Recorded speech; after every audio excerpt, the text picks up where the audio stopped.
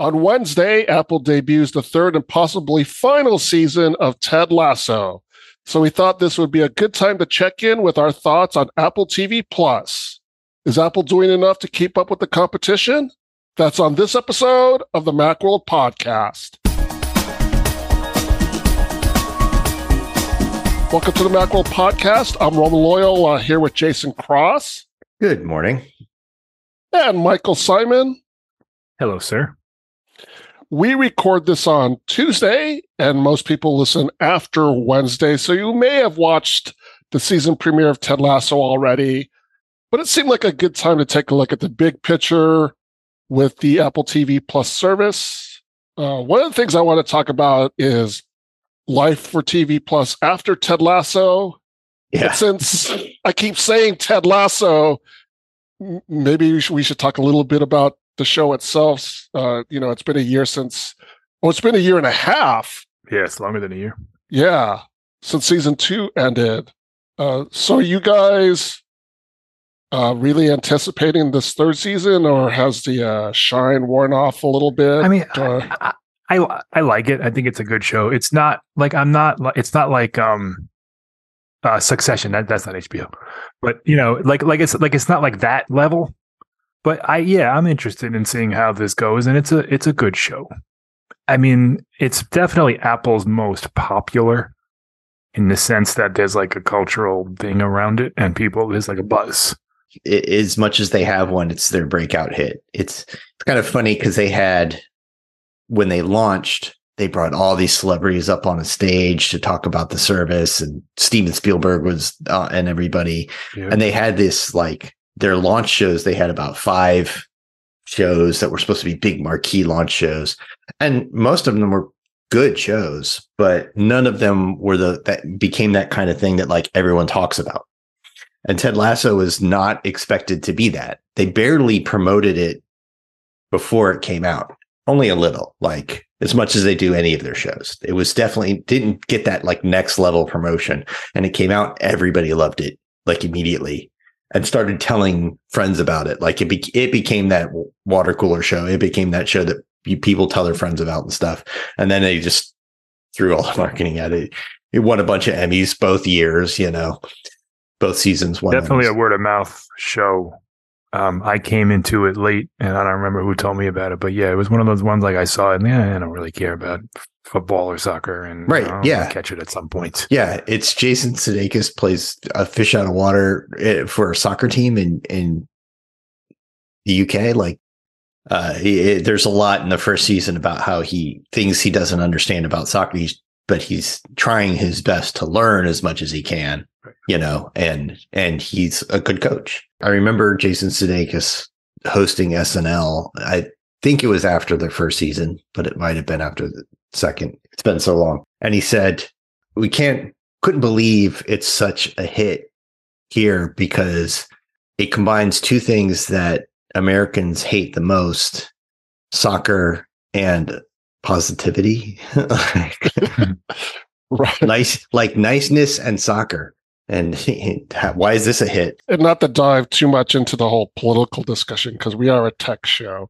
Sure. But a lot of people credit the success of Ted Lasso coming during a period in the United States where there was a lot of political turmoil, a lot of angst. The first season was 2020, I want to say.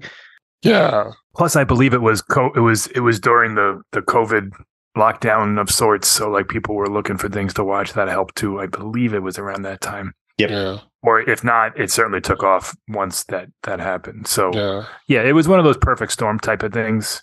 Mm-hmm. But regardless of all that, it is a good show. Yeah, it's a smartly written, good show that has drama in it, but it is a comedy. And it's got great casting. The casting is just right, and everybody, and you can't help but root for all these people. I'm looking forward to it. It's not a big commitment. It's not a big hour-long drama that you need to binge through and whatever. And it's weird. The third season's coming Wednesday, and that'll be the first show to have Wednesday releases. It'll be each week. It'll be Wednesday. What's your thoughts on why are they competing with Disney? Is there some metric that we don't understand that Fridays there's too much stuff, so maybe if you move it, it gets a little more attention? I just don't understand why Wednesday. Yeah, all of Apple's other stuff and every other season it's Friday releases unless there's something weird about it. I want to say the problem with Jon Stewart does Thursdays, and if so, why Wednesday and not like Monday? Why not Monday or Tuesday or I can understand avoiding Sunday night because like Sunday night is a big night for network TV. It's when HBO puts all their biggest shows and you don't want to compete with all that, whatever's going on there. But it could be the last season. Apple puts none of their marketing calls it the last season. And you would think if it was, they would confirm it. They would be like the exciting conclusion or whatever. Season finale. It's a big deal. Series finale is a big deal for a show that's like a marketing point that they could. So they haven't said that, but there was an interview with Jason Sudeikis, and he said basically like this is it. Like this is the story we wanted to tell. Brett Goldstein, who plays Roy Kent, he's one of the creators and writers. And he's said a few times in interviews, like it was always planned to be a 3-season story arc. We're writing the 3rd season as though it's the last season, but that's a clever way to get around that. Like, I mean, you only have to change a little bit of a scene or two at the end to give it another life. And it could be something different. He leaves the UK and he goes back to Kansas and he's coaching football or something. Like there could be a big change. There's been talk of maybe some spin-off shows for a couple of these characters. That's kind of the fear there, is you take a property that's super popular and then you water it down and everybody hates it. Apple has thus far avoided doing that with really everything that they do. Like they know when to bow out, so to speak. We'll see. Like this is their first big hit. And I'm sure the executives and Tim Cook and whoever else is involved in this, they do not want it to end after 3 seasons. That's short. That's very short. So you gotta figure that out. And it's not the kind of show that's going to draw people if it's not on the air. Yeah, nobody wants to watch the 4-year-old exactly Ted Lasso. They don't have the replacement hit yet. They have a lot of irons in the fire, but they don't have the next big thing. So there's a lot out there. I mean, it's very much quality over quantity with Apple TV. There isn't like that breakout hit. There's a lot of great shows, and we'll talk about them, I'm sure, as this podcast goes on. But yeah, and it's the kind of thing where you can't try to create that hit because then it's a disaster. Like it just has to come naturally, and they've had some solid doubles, maybe a triple or two, but the home run has been elusive. Yeah, that's kind of the segue of life after Ted Lasso. It's you can't say you're going to make a hit because you just right. Yeah, you can't make it. You can't go that way. Everybody would. Nobody would ever not do that. Right, you could just be like, "Oh, we're going to make a hit. This one's going to be a hit." Apple's marketing of Apple TV Plus right now seems to lean on celebrities. I mean, it has since the beginning. Yeah. Like every single show has a very well-known entity that you're going to recognize. A lot do. Maybe there's some really good ones that just don't. There's some good shows that you're like, you've never heard of these people. Right. Or some unknowns because there are a few shows that they've brought in from foreign markets that you don't really know who they are. Exactly. They might be big in their market. Bad Sisters is a good example of a excellent show that you would not know the names of any of the stars in that show. And it's out of Ireland and stuff. And you may recognize, I've seen her in something or, something like that. But it's not a big name celeb. They're not big Hollywood superstars.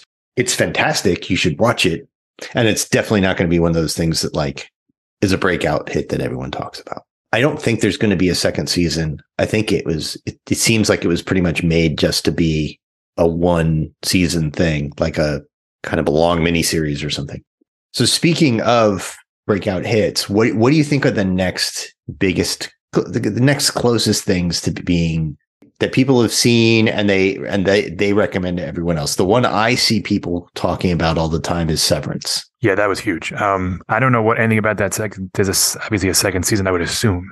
Problem I have with that show is, and I really liked it, but it's a kind of weird show, and I don't think it's going to ever have mainstream super broad appeal. But it was great. We've been watching Shrinking with Harrison Ford's in that. That's very good. But again, like a kind of a short little bite-sized comedy. Surprisingly good. That's another one where looking at the previews and the trailers, I was just like, oh, this does not look good. And then from the first episode, we're like, okay, this is cool. Yeah, that's another one. Casting is fantastic. Yeah, Harrison Ford's great. Just smartly written, and it's short, 30 minutes. You can get in and get out quick. I'm one of the only people left watching Servant that I think ends this week or maybe next week. I forget.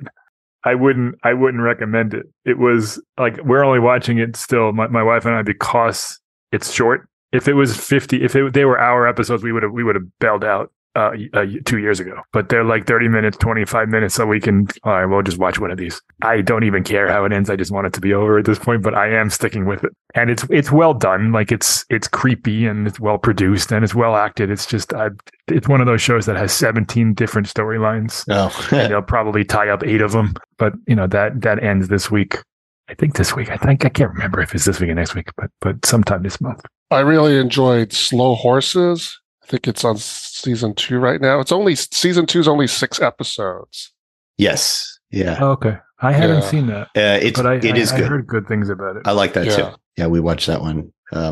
I'll give anything with Gary Oldman a shot. It is what it boils down to. It's a good thriller, just in general. Yeah, it's kind of a dark comedy thriller, and it works. I feel that way about in that, like, I liked it, but it's not for everyone. Is Schmigadoon? I like that. I liked it too. Yeah, I'm not a musicals guy in general. Me neither.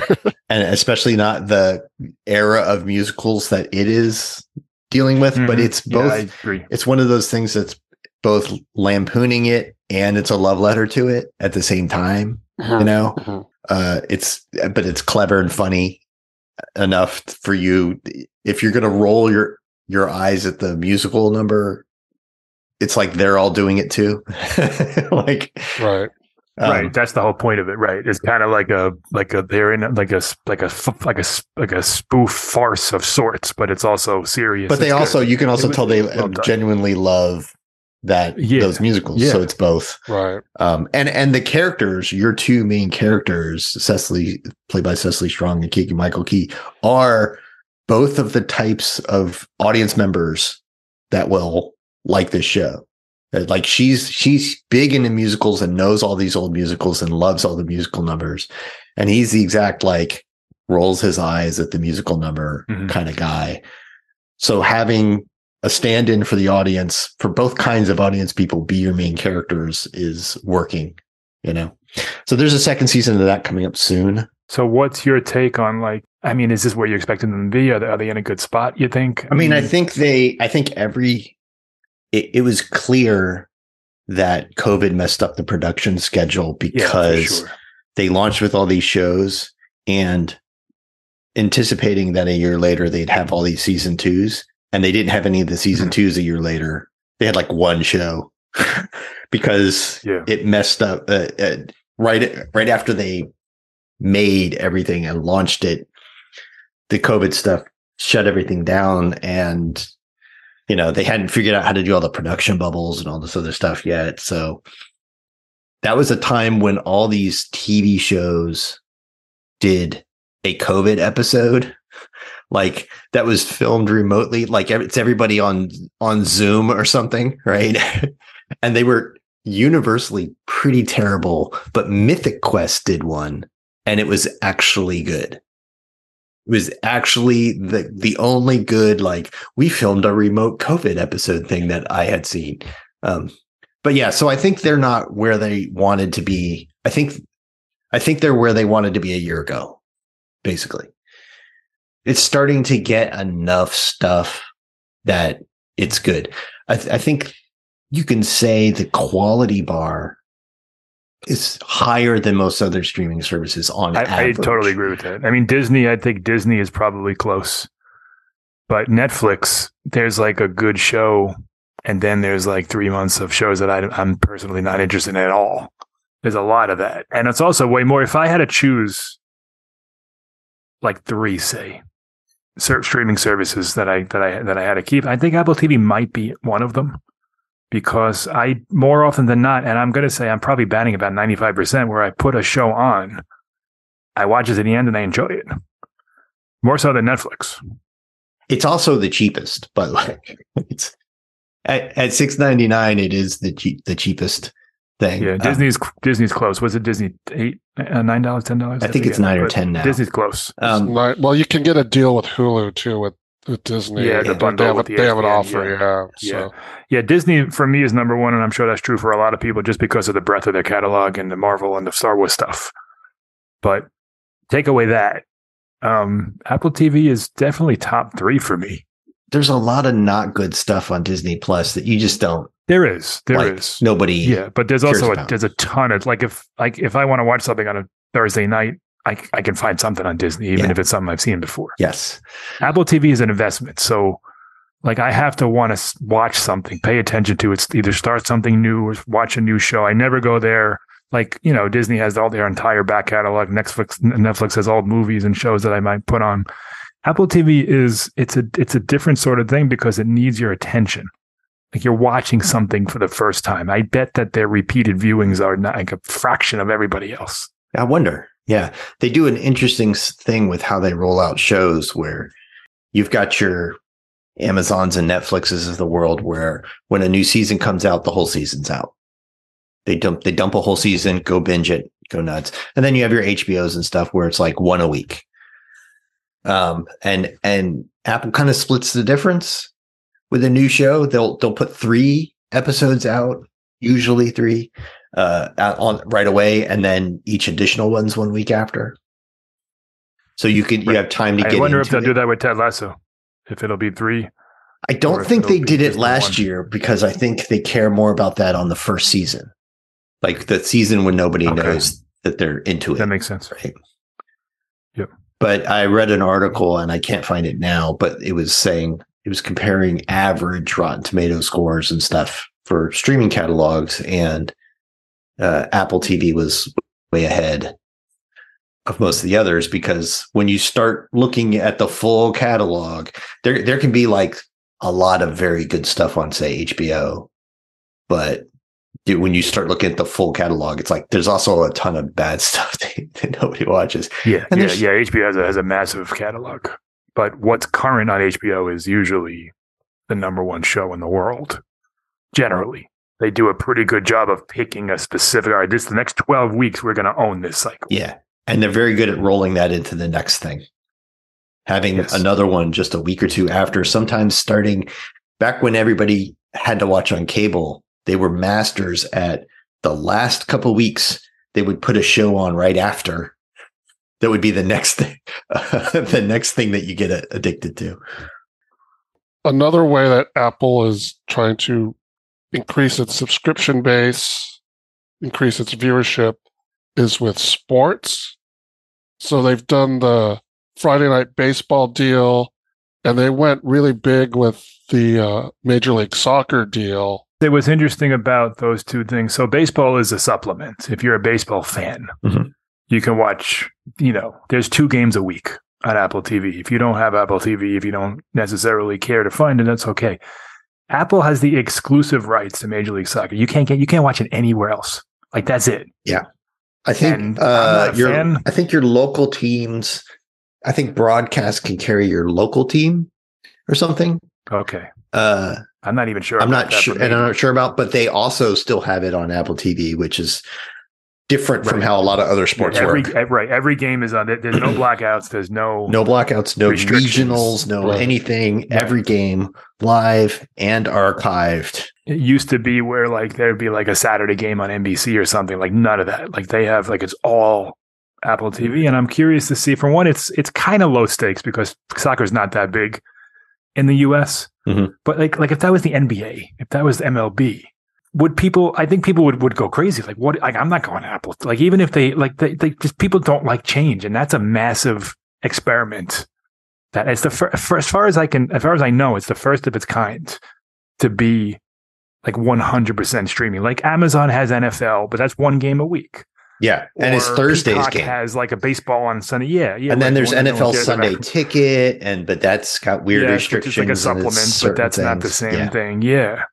So it's I wonder how it's going to do for Apple. For one, the interest in the US is one thing. I don't know what kind of fan base there is for Major League Soccer.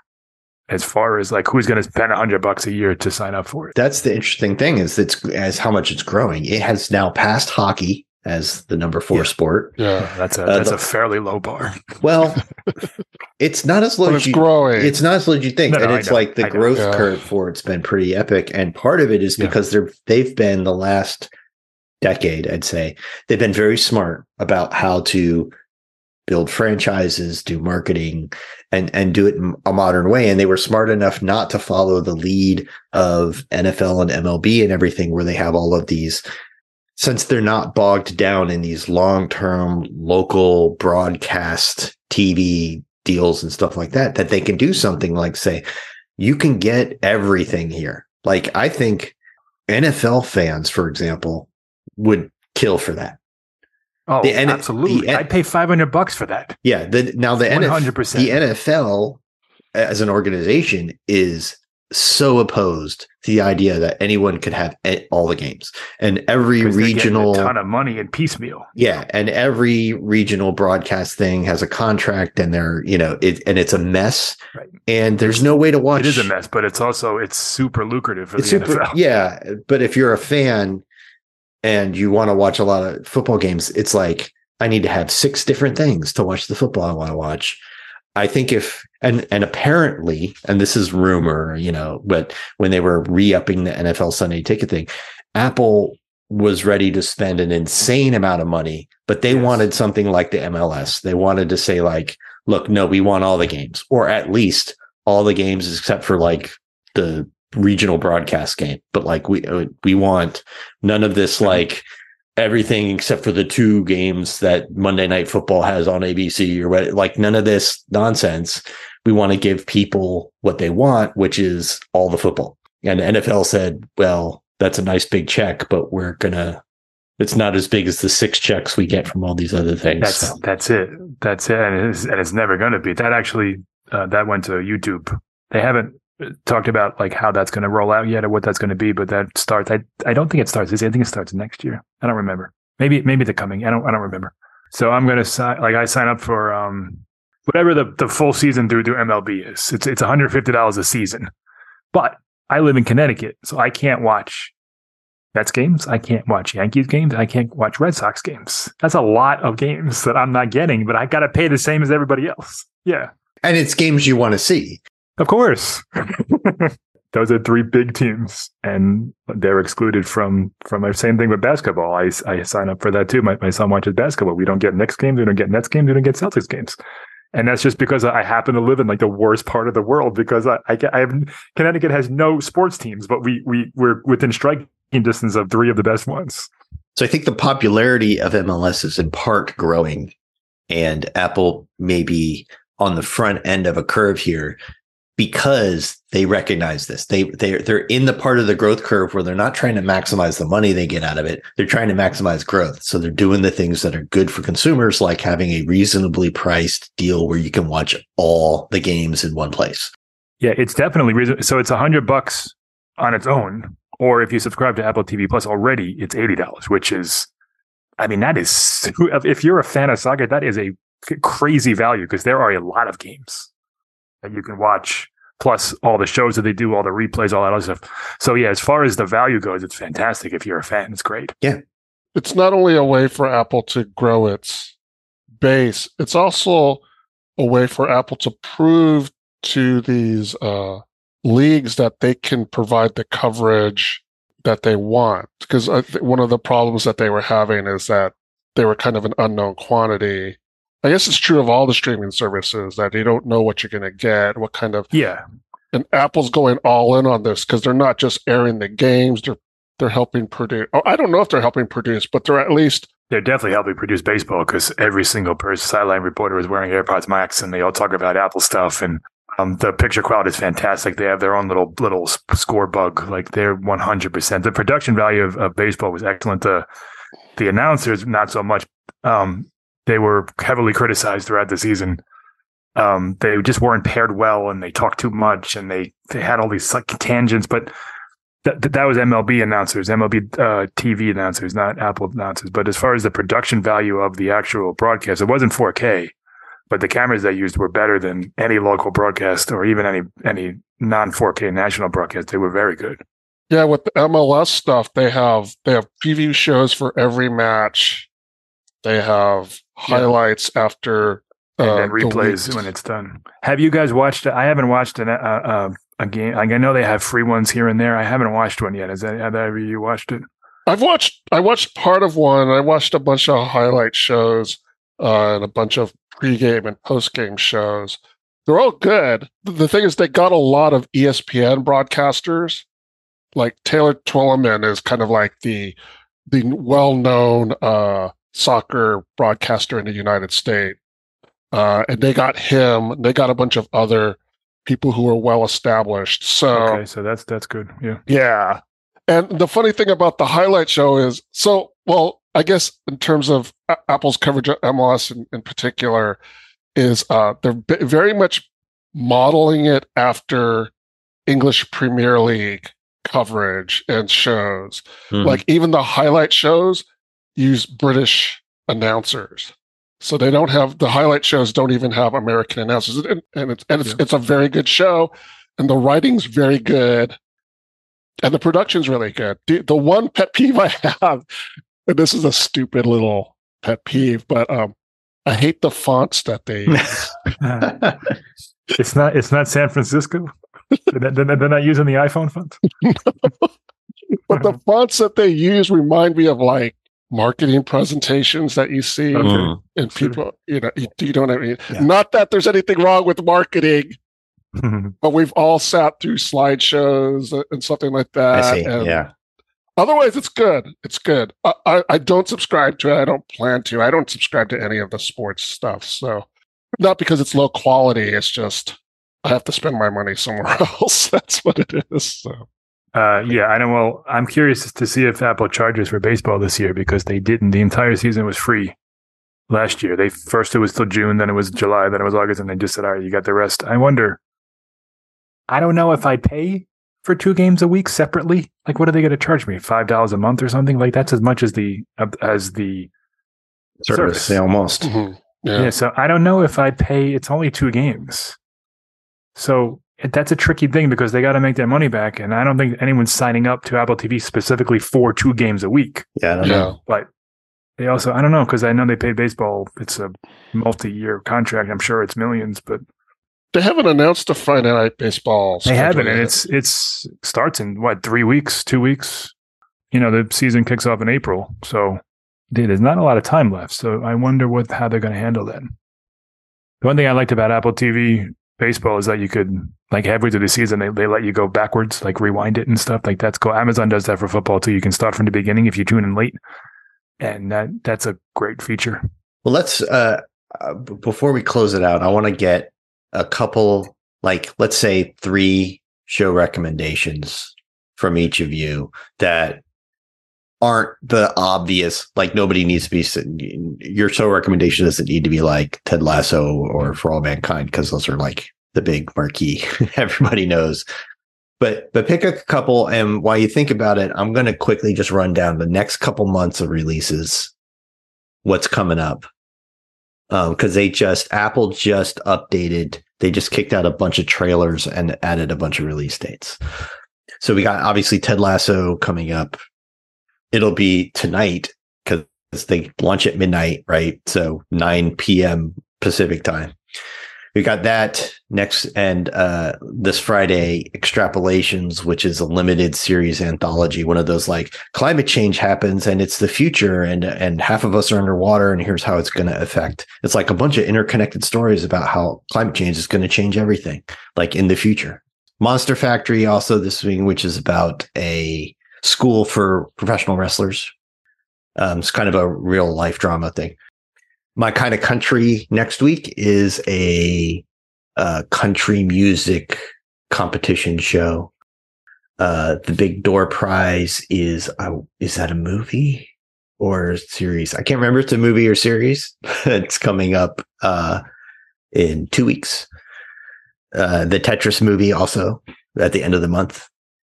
Ava the Owlet, another animated, 3D animated children's series. Schmigadoon 2 coming the first week of April. The Last Thing He Told Me, which is a film starring Jennifer Garner, coming up on April 14th. Jane, middle of April, which is a it's a live action sort of family friendly thing about a young girl who's a young environmentalist girl who's her idol is Jane Goodall. Ghosted is Anna de Armas and Chris Evans. That trailer looked really good. Like Hollywood level good. Yeah, it's one of those straight to streaming, like slick, but straight to streaming movies where it's Chris Evans is a nice guy who falls in love with a girl and everything's going great. Like he goes on a date with a and everything's going great. And then she ghosts him and it's because she's a super spy. The After Party is getting a second season and that was a lot of fun. That's a good one. I didn't watch that one, but the trailers looked like it was super interesting. April 28th. Moving into May, we get Silo, which is a series about people who like the earth is poisoned and they live underground in a silo. And then City on Fire, which is from a book, I want to say, but it's about a New York NYU student who was shot on the 4th of July. And then like everybody's a suspect kind of thing. And then season 2 of Swagger, which is a sports drama, a basketball sports drama that's loosely based on Kevin Durant's youth, comes out on the 23rd. And then you have those things that like we don't know, like you said, Flowers of the Killer Moon, which on their website, I'm looking on the AppleTV.apple.com. It just says new movie coming this year. Yeah, so it does. But I think it said that all through 2022. Oh, like it's one of those like, hey, I don't know, like, but they certainly don't have a date yet or a trailer. Okay, so there's definitely some reason to suspect that it will be at some point this year for real, but we'll see. The other question I have is like, where the heck is season 3 of The Morning Show? Because that ended on a bit of a cliffhanger, and it's been like, I don't know, a year and a half, maybe more. I think it's a lot like Ted Lasso, where it's a bit of a delay on it. It's supposed to come this year, but they don't have a date yet. Okay, yeah, because I like that show. That was their first like, this is our big launch show. That was in the big launch lineup. Yeah, For All Mankind was the other launch show, and it's excellent. I believe there's a planned 5 seasons of that. Like from the beginning, they were like, it's going to be 5 and each season's a jump in time and whatever. That is excellent. Everybody should watch that. What's your recommendations for things people wouldn't necessarily think to watch? Number 1 is Physical. I think there's 2 seasons, and I assume there's a third one coming out because it ended on a bit of a cliffhanger. Rose Byrne plays Jane Fonda type character who starts her own like home workout videotape mail order thing. But it's funny, it's dramatic, very well written. It's a smart little, quick little. I think they're 40 minutes or so. Like they're not quite an hour, maybe they are an hour. But it's very good, very fast paced, very funny, darkly humorous. One of those shows that I kind of put on just because one night and I got hooked like immediately. The first episode is very good. Excellent stuff. The Selena Gomez documentary, My Mind and Me, was just terrific. She is a singer, actress. Everyone's heard we know of her, who Selena Gomez is. Yeah. Just in case. You never know. But so she kind of charts, it's like a year, maybe it's longer, maybe it's like 3 years of her life. Yeah. Dealing with her own fame, her diagnosis with lupus, and her own depression. And it kind of charts all that. And it's just a really amazing look at her life, the life of a celebrity who on the outside is having this amazingly fantastical life. And on the inside is just suffering. And it was, very good. I don't know. It got overlooked. Maybe it's not up yet. Maybe it was too late. But I feel like that should have been nominated for documentary. It was really, really well done.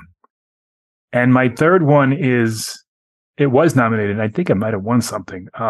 It's a short little animated movie called The Boy, the Mule, the Fox, and the Horse, I think. Is that right? It won an Academy Award. Yeah, it won a short. I know it was nominated. Yeah. I watched that one Saturday afternoon because my son was in the room and we said, "I would put this thing on." It was fantastic. Like the animation was amazing. The storyline it's like really very. I don't know if it's actually hand drawn, but it's that style. It's a very hand drawn. It looks style. like it is. If it's not, it looks like it's almost just morphing between stills, hand drawn stills, right? Yeah, and it's very atmospheric, and it's not like it's. I didn't watch it, but it's short, right? It's intriguing. It's like very short. It's like 20 minutes. Yeah, it's like 20 minutes and done. Like, it's based on a very popular children's book. But I really like that. So those are my three. I would not have. That's a good one because I would not have thought. They've been marketing it like crazy. Every time I turn on my TV, it's on there, and I would not have thought to watch it at all. Me neither. Like that's probably why I put it. Like I watched the trailer and I'm like, is it really this slow? Because this is boring. It is that slow, but it like draws you in almost immediately. The way it's drawn, the way the characters relate to each other, it's good. Roman, what are your three?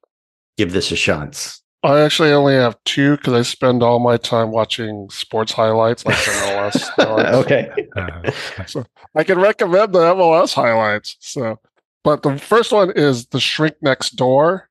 It's actually just a limited series. It's not an ongoing series. Yeah. It's based on a true story. If you like Paul Rudd, but you're tired of watching him play nice guys, I agree with that. Yeah, this is a good show to watch. Yeah, it was a good turn for him. My wife had a hard time with that show.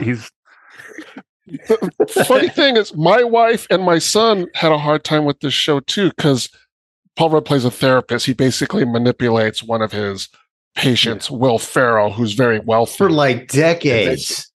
Yes. So there's a lot of psychological manipulation, and my wife and my son were kind of like, "I'm not sure I can finish this." Yeah, so it's tough to watch. It's even tougher because it's Paul Rudd, and he still plays Paul Rudd. Yeah, but he's doing it in such a maliciously, he's very way. Charming and affable, and that's why it works. But Will Ferrell's very good in it, playing a very down key character. You know, I don't think he yells once. The entire I think we watched 10 hours of Will Ferrell and he didn't raise his voice. It's amazing. Yes. So I recommend it, but I also understand if you can't get through it. Because yes. The other is a movie. It's Causeway with Jennifer Lawrence. I saw the trailers for that. I think that was nominated for something, or maybe not. Brian Tyree Henry was nominated for a supporting actor Academy Award. Okay, here's the thing. So the main reason I decided to watch it is because it's only 94 minutes. So and at the time I didn't have time to invest myself in watching a 3-hour, 2.5 hour movie. That's totally become a thing. I always look at the runtime now before I start anything. Because it's like all right, so here's an example. The new John Wick movie, which I like that series a lot. That thing's like 3 hours and 10 minutes. There's no way I'm going to the movies to see that. It's just too long. I'll watch it over 4 nights when it comes out on streaming. But it's a good movie. It's a character study. It's Jennifer Lawrence plays a soldier who is she's coming back home and trying to adapt to being back at home, and she's good in it. And Brian Tyree Henry is also very good in it. So I recommend that movie. Well, for your third, I have a question. How was the Ted Lasso biscuits with the Boss ice cream that you bought last week? There you go. That's my third recommendation. Thanks, Mike. That's my so Jenny's ice cream.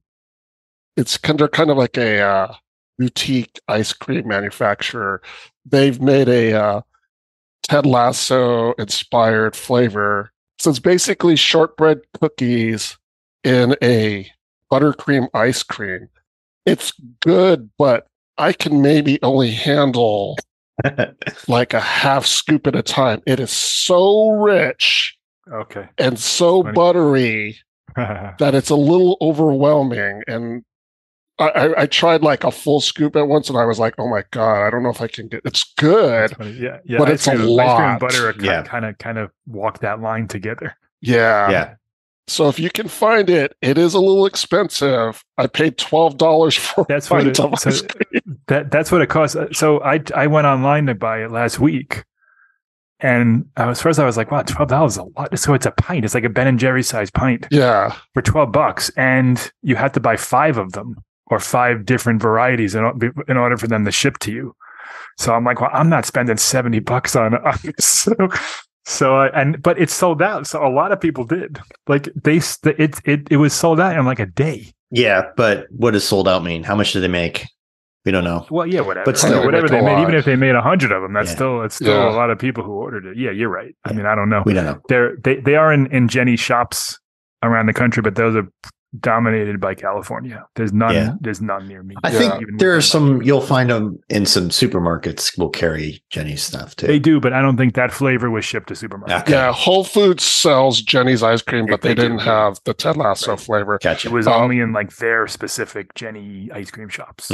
I bought it at a store in San Francisco called Easy Freezy.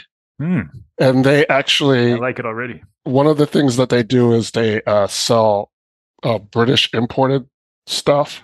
So it's kind of just one of these quirky stores that you have in San Francisco. Now. Yeah, but $12 for a pint of ice cream is obscene. Even in 2023, that's like, whoa, that's a lot of money. That's like what, 80 cents a scoop? Yeah, or a spoonful. Not even a spoonful. Yeah. And my 3 will be Loot, which is Maya Rudolph plays the wife of a insanely rich billionaire who he's cheating on her. She gets a divorce. She kicks him to the curb. She gets half his money. She's insanely wealthy. And one of the things she has is this little, I mean, she owns a million little like charity businesses and stuff. The things that the rich foundation. Foundations like invest in or buy or fund, and they don't, the celebrity rich person doesn't even know what goes on there or know about them. But she ends up going to work there, and it's very like rich people don't understand regular people problems, humor. But it's funny. It's got a point. It's easy breezy. It's not really long. It's just it's very likable. There are a lot of the cast is all, there's no great villain, like, you know.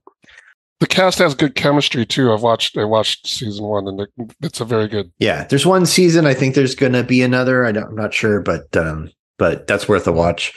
The After Party, which does have its second season coming up, is also very much worth a watch. Also, great casting and cast chemistry, and it's just fun because basically Tiffany Haddish plays a detective who's trying to solve a murder that happens at a rich celebrity's Cliff House in an after party of his high school reunion. There's all those high school reunion people there, and it's a little like Clue. You know, it's a little like one of those who done it, like who had the motive, who was where at what time, that kind of thing. But every episode is she's interrogating a different person, and they're telling the story from their point of view, and it's in a completely different style. Like one's a wacky screwball comedy, and one's like a musical, and one's, you know, so everyone's got a different, one is animated, like every episode's a different style, and it's because it's the person who Tiffany Haddish is like interviewing them, and they're telling what they saw in their point of view and their perspective. It keeps you guessing to the end. It's one of those fun things where as it goes through, you're playing along going like, I think this person did it, and you're changing your mind and everything. So that's worth it. And then my third one is, and this isn't a mystery, but like the problem with Jon Stewart was the first season. I know a lot of people who were like, Jon Stewart's new show, and they kind of fell off pretty quickly. They bounced off it in the first season. And we were like that too. We were like, this is not what I wanted. They polished it up a lot for the second season. He wears a blazer now. He wears like a suit jacket. He's not in a full suit, but he was like slumming it hard in the first one, like in an old, like practically a beat up t-shirt. They showed like writer's room stuff and everything that just didn't work. And so they tightened it up and polished it up. And the second season, which they're in the second half of, just started now, is very good. There are excellent interviews. They've got the formula down. So if you tried it and bounced off it, give it another shot because they're like everyone is gold. It now splits the difference between The Daily Show and John Oliver's show. It's found a spot somewhere in the middle where it's this long plan, deep dive into something, but it's very much in Jon Stewart's style from when he was at The Daily Show. Well, that does it for this episode of the Macworld Podcast, episode 832. Thanks to Jason Cross. Thank you. Thanks to Michael Simon. Thank you, sir. And thanks to you, the audience. Thank you for tuning in. You can subscribe to the Macworld Podcast in the podcast app, on Spotify, or through any other podcast app. If you have any comments or questions, send us an email at podcast@macworld.com or contact us through Twitter, that's @Macworld, or on the Macworld Facebook page. Join us in the next episode of the Macworld Podcast as we talk about the latest in the world of Apple. See you next time.